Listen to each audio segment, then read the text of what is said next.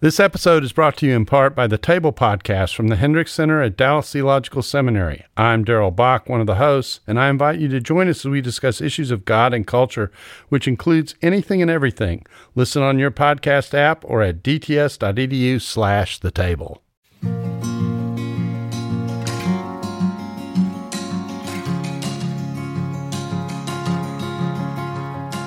Hello, this is Russell Moore, and you're listening to Signposts. One of the most heroic men that I've ever known was a member of a church that I served as preaching pastor in Louisville at Highview Baptist Church.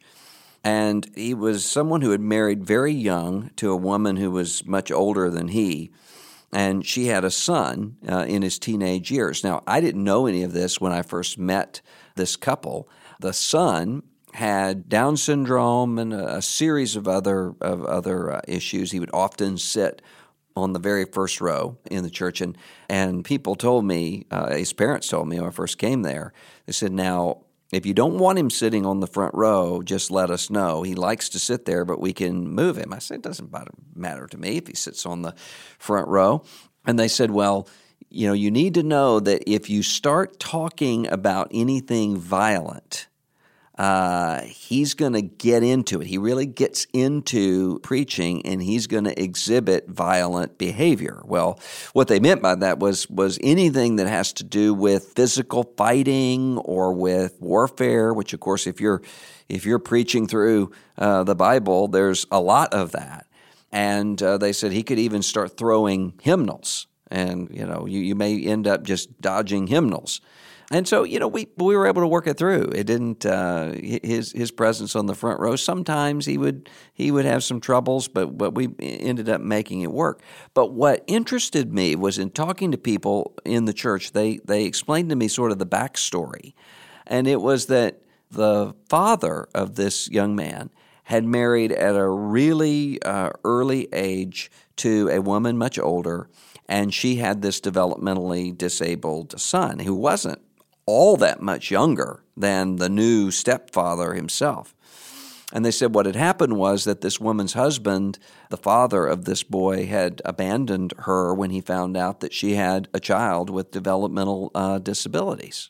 And when people were telling me this, my initial reaction was, oh, how sorry. I mean, what a sorry figure would do this? And they said, well, here's the kicker. He was an evangelical pastor, which just really kind of set me off in my mind.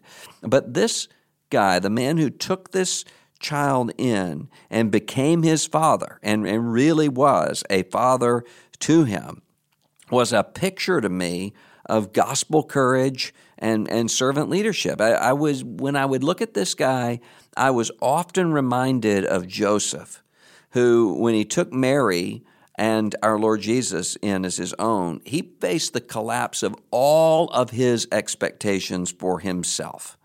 He was taking on a very difficult situation, not only because it's always a difficult situation to start off with an immediate family, but because he had the hostility of King Herod seeking to destroy the child. He had to leave and go into Egypt and be a refugee from Herod's murderous threats in Egypt. And remember, this is at a time when you don't just pick up and go live somewhere else on a passport. When you leave your hometown, you're leaving behind your inheritance, your support network. It was a risky situation. So when James, our Lord's brother, writes in James 1:27 that religion that God the Father counts as pure and undefiled is that takes care of widows and orphans in their distress, James probably saw that in the life of Joseph, maybe even had Joseph's face on his mind as he wrote those words. And I certainly thought of that when I thought of this man in my church. Now, he never claimed that sort of hero status for himself, and he probably never even thought in those categories. He just thought a man does what a man does. He loved his wife, and so he loved their family, and he did what it took to make it work. And he didn't call it heroic, but I'm sure he never called it easy either. Now, there are a lot of people in our churches who have children with disabilities or with special needs. I have 2 children that arrived in our home with special needs, and thankfully, they were our first 2 children. We didn't know any different, and so we just kind of thought this is what parenting is, and we just did it. But there are a lot of families right now, probably even families that you know. Maybe you're one of them right now. I thought about this when I was reading an advanced copy of a book by Andrew Wilson and his wife Rachel called The Life You Never Expected, about being parents to a special needs child. They have a child with autism, and so they're giving counsel to parents of special needs children, but also to extended family members and to churches of those who have special needs. And I really would recommend this book to you. I think it's, even if you don't know anybody right now, you will. And this is a good book for you to read to get ready for that. I think it's important for the body of Christ to understand and know how hard it is, and how many of these families around us with special needs children are sometimes, if not often, exhausted and depleted. They have nerves wrecked and mind confused. Not all of them, not all the time, and many of them are soldiering on valiantly, but many of them do. And some of them are wondering, is this worth it? Do I have what it takes to do this? And I think that requires a church able to bear one another's burdens. Most of the people that you know who have special needs children didn't go through a course to prepare them for this. They didn't picture this on their wedding day. God had something unexpected for them in their future, as He has something unexpected in all of our futures. In order to do this. But many of them aren't experts. They're just trying to get by. Well, if we're gospel people, then we need to be the people who recognize that we don't live in self-contained, separate families. We are families that are part of a broader family of the body of Christ. And so we all bear the weight and the responsibility of this. And so I think there are several things that we ought to keep in mind about ministering to special needs kids. I mean, I think one of those things is just making clear that every family is dealing with difficulty and that no family has it all together. One of the challenges that parents of special needs kids will sometimes have is just feeling completely all alone, and as though if their kids were developmentally typical, that somehow everything would be the sort of idyllic picture that they see on other people's Facebook walls or on other people's Christmas pictures. And there's nothing wrong with, as a friend of mine said, no one puts in their Christmas albums pictures of them sobbing, crying, and you typically don't do that on Facebook either.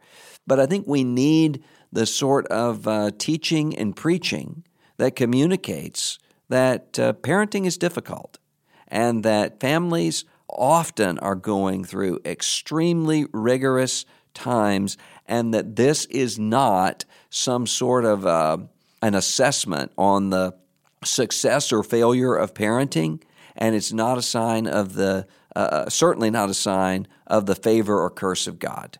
Every family in the Scripture has difficult situations going on within it, including with children. And we need to be able to give people the freedom to stand up and say, I'm at my wit's end, I don't know what to do anymore, without feeling as though they're declaring parental bankruptcy. I think that's important. I think it's also important that we are able to minister to families in their particular area of need. One friend of mine who has several special needs children said to me that she really appreciates it when people in her church will say, can I come over and babysit for you and watch your kids. She says, that's great. She said, but I don't know how to communicate that all the effort it takes to get these children with these particular sets of challenges ready for someone new coming into the house, and then all that it takes to undo it and to work them through on the other end, it isn't worth it for an afternoon or for an evening out. She says, honestly, what I need, and I would never be so bold or audacious to ask, is to say, I need someone to come in and to watch my kids for a week while I get away and just regroup with her husband and get ready. Okay, not every family with special needs children needs this, but some of them do, and it's often going to be very specific and individualized. And so one of the things that you can do as a church is spend time not just walking up to that family and saying, what do you need? But find the people who are especially close to that family and come up and say, we want to do some things for this family. What do they need done? Now, sometimes that means that friend will go to the family and say, hey, what are the sorts of things that you need? Even then, there's a buffer of mediation where there's not the same sort of embarrassment that they feel. I mean, for a lot of us, and I know when my wife and I were going through the adoption process and the post-adoption process, I'm just not somebody who is accustomed to asking somebody for help. I'm kind of prideful in that way. It's hard for me to do that. Many people experience that sort of embarrassment, and you can help free them from that by finding out what it is that they particularly need done. Maybe even in your church, if you have teaching responsibility, maybe you're the pastor or something else, you can just stand up and say, can you let us know what it is that in your ideal situation you would need the body of Christ to do? Write it down and send it in, maybe even anonymously. And that will give you and the leaders of the church an ability to know what's happening. And then I think it means training children's ministries to be able to deal with children with special needs. And this doesn't just mean one particular thing. It means a whole broad scope of things. Maybe it's the kind of thing, I mean, these parents did me a great service by saying to me, he gets really into a situation that's going to be violent. So I knew if I'm preaching on David and Goliath, I need some reinforcements there to help him to deal with it. Maybe you have a child on the autism spectrum who has difficulty relating to other kids in a Sunday school class or a children's ministry class. Or maybe you have a child with fetal alcohol syndrome who is unable to just sit quietly in a row as you're going through Sunday school. It gives the teachers and leaders of those children's ministry the ability to identify and to tailor their teaching to those kids and also to watch out for bullying. Kids have a way of reacting to difference and sometimes with great cruelty. Now, you don't have to have some sort of authoritarian sweep the kids up and put them in a bully rehabilitation process, but to come in and to explain to those children, here's the reason why your friend or our friend here in the class doesn't talk very much. Or here's the reason why this person is crying, even though she's much too old to be crying, by your view, in Sunday school. Whatever it is, to have people who are able to patiently teach. And as we do that, this isn't just about special needs children, because all of us are special needs people. All of us are broken and fallen, and all of us carry our own special burdens. And so as we learn to accommodate and to minister to children with special needs and their families, we're then going to be able to learn how to do that with the new believer who is coming off of a heroin addiction, or the longtime believer who's grappling with depression or whatever the particular burden that you carry or that the people that God has put in your life carry. I think that's a good message for us to think about and to be aware of.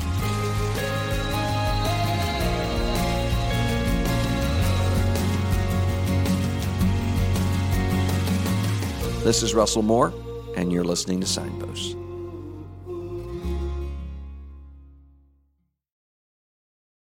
Every day, CT testifies to the reality that Jesus is alive, transforming his world and bringing his kingdom to bear. Jesus transforms, CT equips.